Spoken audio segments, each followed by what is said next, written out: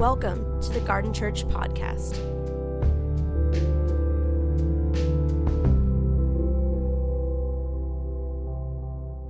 Hey, Garden family.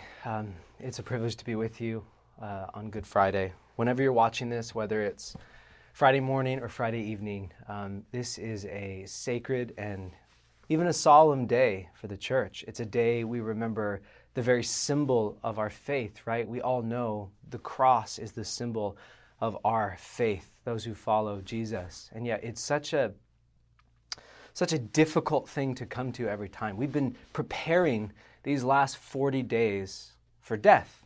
Lent, we've journeyed for 40 days preparing our bodies, our minds, and our hearts, our very souls, to look upon this man on the cross and to welcome him as our Savior. But before, as Faith so beautifully said, before we jump to Easter and get to the celebration of new life, of kingdom come, of resurrection, of all the things that we declare for the hope of the city, we don't want to skip over and pass over the meaning and purpose and beauty of this incredible day that we celebrate, the pain that it embodies and the new covenant that it embodies. And it's hard for us because for some, the cross was the focal point of our faith. We skip over Jesus' life and resurrection. For others, we skip over the cross in hope for new life, and we forget the bondage that was carried, that was broken at the cross. And so today I just want to take a few minutes. So would you just, even in that space, in your home, with your family, know that we are going to finish where we begin. We are going to end today with communion. But before then, I want to just take us through a little journey. But Jesus, we celebrate you, our Savior, our Lord, the one who withheld nothing but gave everything for our sake, who was obedient even to the point of death, who became sin on our behalf. God, you have shown us faithfulness and goodness, and we pray that you would not let us skip to the celebration without having even a taste of offering our lives, our very deaths to you, God, that we might have something to be resurrected come Sunday, come resurrection. So we receive you tonight, or today, or the morning, wherever you are when you're watching this. Jesus, we pray this in your name as our family, the Garden family. Amen. Amen. It's such, like I said, a difficult thing to come to a day like Good Friday because we've done it so many times for those who've been in the church. And for those outside of the church, it feels almost foolish, right? It's foolishness. It's a stumbling block. All the things that Paul writes about what the cross looks like, because it looks so otherworldly. How can this symbol of death and torture, the greatest symbol of Roman power, that they can exercise death, empire's final last power over you. They can tax you, they can enslave you, and finally they can put you to death. That means they have won. How can we as Christians take that symbol and from it find hope? Find a God who doesn't sit idly by, but says, I'm with you, and says, I'm in fact in this place for you.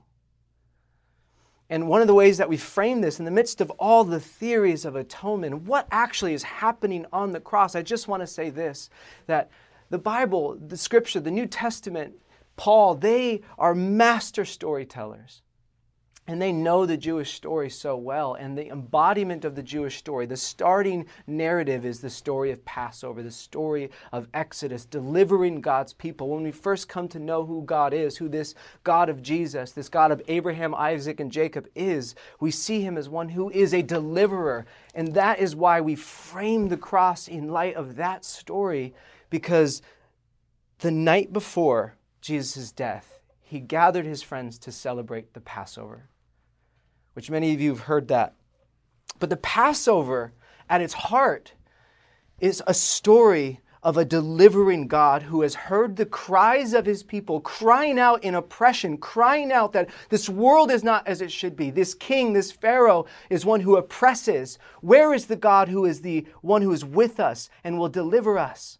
And Passover every year is the meal and the feast that they remember that God is the deliverer, even when it seems like there is no way. When the political powers are too much, when the evil forces that almost go unnoticed at times are too powerful, when the tribalism becomes overwhelming and I hate this person, it becomes about us and them, when the religious weight is on me and it feels like I'll never be good enough to welcome any good king, I'll never be good enough to please God. Right? All the questions that loom and the questions this year of all years, we carry in to this longing for deliverance, this longing for freedom and new life, this longing for a good God. And so many of us are asking, where? And what we see in Jesus is a God who says, I'm right here. This is where I am. I've been here the whole time, in the midst of the suffering. Jesus offers his life. He opens himself up. All the power and authority in the world, and he says, I will not use any of that, but I will welcome my own death for the freedom of others. And that just seems radical. How can that do anything? But we see in the light of the story that we read here in Luke 22, this is the night in the midst of Passover dinner, the night before Jesus' death. And when the hour had come, Jesus had reclined at the table and the apostles with him. And he said to them, I have earnestly desired to eat this Passover with you before I suffer. You see, Jesus had come to know the Jewish story and the calling of his life as Messiah so well that he knew there was no way out. To be a person of peace, to be a person of faithfulness to this God would mean that his death is imminent. For I say to you, I shall never again eat until it is fulfilled in the kingdom of God. And when he had taken the cup and given thanks, he said, Take this, I share it among yourselves. For I say to you, I will not drink of the fruit of the vine from now on until the kingdom comes. And when he had taken some bread and given thanks, he broke it and gave it to them, saying, This is my body, which is given for you. Do this in remembrance of me. And in the same way, he took the cup. And after they had eaten, saying, This cup, which is poured out for you, is the new covenant in my blood. The new covenant. Man, a people of the covenant. And he says to them, that won't get you where we want to go. The law was the babysitter. What I bring you is a new covenant, a new life that only my life offered up freely can make possible. But behold, that the hand of the one is betraying me is with mine on the table. For indeed the Son of Man is going as it has been determined. But woe to that man by whom he is betrayed. And then the disciples, of course, as always, they started bickering amongst themselves of who is the one he's talking about. Sometimes these followers of Jesus just miss it at the most beautiful moments, and yet they're the ones. How much is that like us? We miss it in the most necessary moments. This climax of his ministry. In so many ways, Jesus is saying, I am the one that you've longed for. In this moment, we're on the precipice of breaking this bondage in the midst of the Passover meal. And if you don't know what the Passover is, you know the story of Moses. You know the story of God fighting the powers and principalities of Egypt. He is fighting the pantheon of gods that Egypt represents. This is what the story of Exodus is about, that God does not sit idly by, but God intervenes.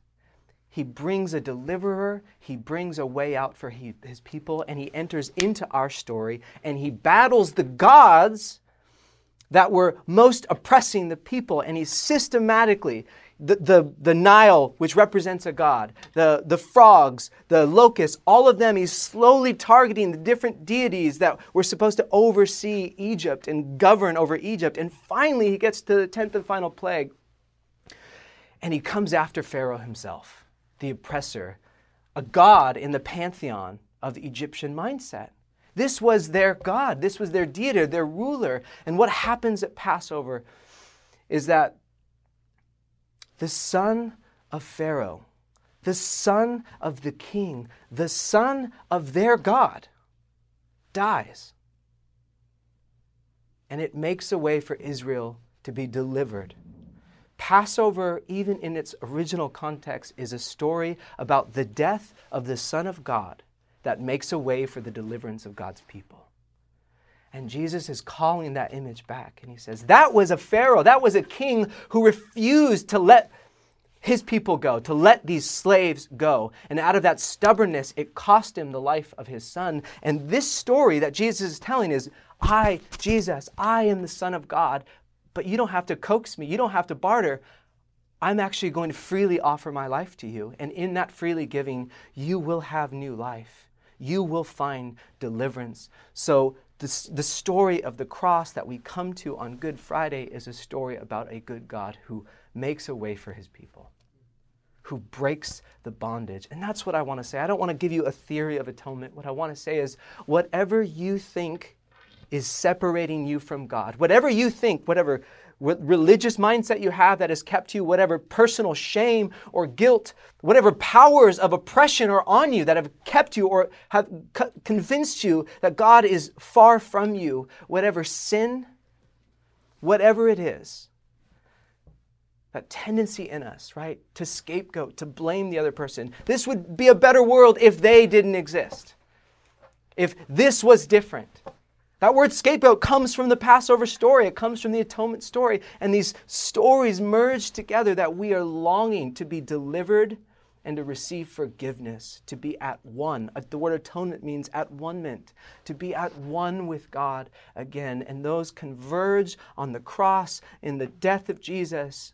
And a God who does not remain distant, he says to us, I'm with you. I'm in the suffering with you. I bear the burden of all of this. So whatever you think has separated you from God has been dealt with. It's gone. If it's sin, it's put to death. He became sin on our behalf. If Jesus has become sin, where are we in the midst of it? He's with us, beckoning us home, beckoning us to come live his way of life, to receive redemption and deliverance and forgiveness. He has rendered the powers that be empty of their powers, and they know it. The dark forces in the world, they know they have lost. With the last nail that went into the hand of Jesus, they know now that they actually put the final note on their gravestone. And they are spasming, they are kicking. We look at this last year and we go, yes, look at the oppression, look at the darkness, look at the pain, look at the scapegoating, look at the politics, look at all of it. And Jesus says, no more. No more can you point the finger to anyone else. These have become your brothers and sisters. The powers are empty. They will be dealt with. Live in my new kingdom. But today when we come to this table again, this table that Jesus took in Passover and gave to us, those who walk in new covenant, he says, can you and will you be willing to eat of this bread and drink of this cup, and in doing so, die to yourself that you might have something to resurrect on Sunday when resurrection happens? There's a new story being written. The long story of Jesus and the Jewish people and this delivering God who's making a new way for us. And we get to receive that today. But don't jump to resurrection. Sit in this. There are things that we need to ask God for deliverance from. There are habits and patterns and sin and shames and stories, and there are things outside of our control that we must open our hands and say, Jesus, will you nail this to the cross as well, that I might be resurrected this Sunday with a new life, with a resurrection life. And that's our hope, and we wait in between. But today, as we come to this meal, as we take it, this new covenant, this bread and this wine, even the symbol that it's, the fact that it's food, right? It's this beautiful, simple imagery. We do it every day, or those who have means get to do it every day, and it's a privilege because there are people all over the world who don't. But when we come to the table and bless it and realize this is the nourishment, that something has to die, whether it be the grain of wheat or an animal, that I might live. What a perfect image for Christ to give, a prop to give to us, the church, to say he has given his life, not taken from him, because all authority is with him. He has given his life that we might have new life. And as we eat the nourishment, as we take this cup, we remember So would you gather your elements, because I want to read this again. In light of that story of deliverance, I want you to just reflect before we take this, and even just quiet your heart, close your eyes, and begin to ask.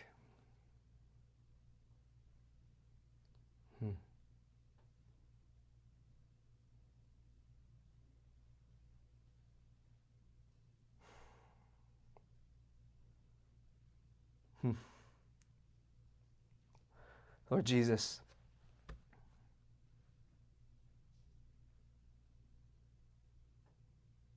would you take those parts where my heart has been idolatrous, my heart has turned away from you, my heart has turned towards my meager means of making life for myself.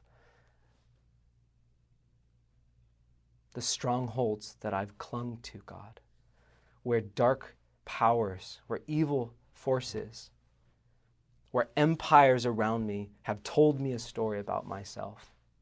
I give up those identities. I take away any claim for any other king, and I say, you are king. Even now, would you just let him begin to show you maybe where your allegiance has been, and he's inviting you to look at this man on the cross, this Son of God, this deliverer, this way out, this hope, and see that is a man who knows how to wield power. He lays it down and he offers himself. And we need that symbol, we need that image, we need that reminder more than ever. I think there are things now that God is stirring. Maybe it's forgiveness or unforgiveness. It's sin that's been unrepented. It's words that you've said maybe long ago that you need to ask for forgiveness for. And make this more than just about yourself, more than just about you and Jesus, more about what does it mean to be a community who come to this table every time, who clear the deck and say, we will have nothing over one another. We will refuse to scapegoat. We will refuse to hold power over anyone. We are brothers and sisters if we come to this table, this cup and this bread. We equally receive the deliverance that this cross is for us, and we can walk unbounded, unhindered into new life as we wait. And as we go into Holy Saturday, this waiting period, waiting for resurrection, confirm that this new covenant has begun, longing for restoration life, for new life, for resurrection life. So I'm just going to read this again. And as you take communion, in light of this story, in light of this delivering God, would you remember what it is? This is my body, which is given for you. Do this in remembrance of me. And in the same way, he took the cup after they had eaten, saying, this cup which is poured out for you is the new covenant in my blood. Take and drink. Jesus, we receive the life you have laid down.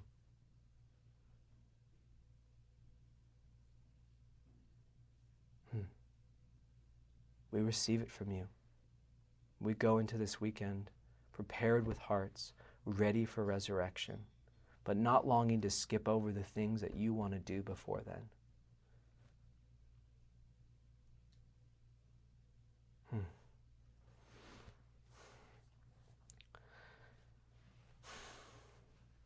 But if Christ is in you, then even though your body is subject to death because of sin, the Spirit gives life because of righteousness. And if the Spirit of him who raised Jesus from the dead is living in you, he who raised Christ from the dead will also give life to your mortal bodies because of his Spirit who lives in you.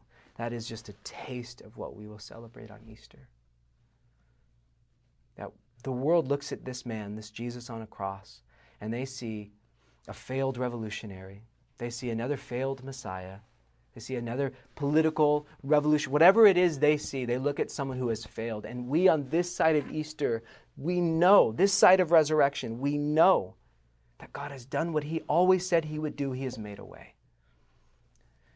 And so as you go this evening or this morning or this afternoon, whenever you are taking this bread and cup together with your family, with your household, with your friends, go in the confidence that whatever that is, whatever that sense that lingers in you, it has been put away. It has been killed and put on the cross, and we might walk in new life. The powers have been emptied. Sin has been dealt with. There's no more scapegoating to be done. We receive new life from him. Would you go in God's peace? I pray that God would bless you tonight or today, whenever you're hearing this, with the blessing of his nearness, with the power of his cross. And we just declare the new life that we get to expect in this coming day. We bless you, God. Jesus, that you withheld nothing. You withhold nothing from us, but you lay it all down and open it up in every way to us. And in your name we pray. Amen. Go in peace, friends. Great to be with you. Thank you for listening. For more information, please visit garden.church.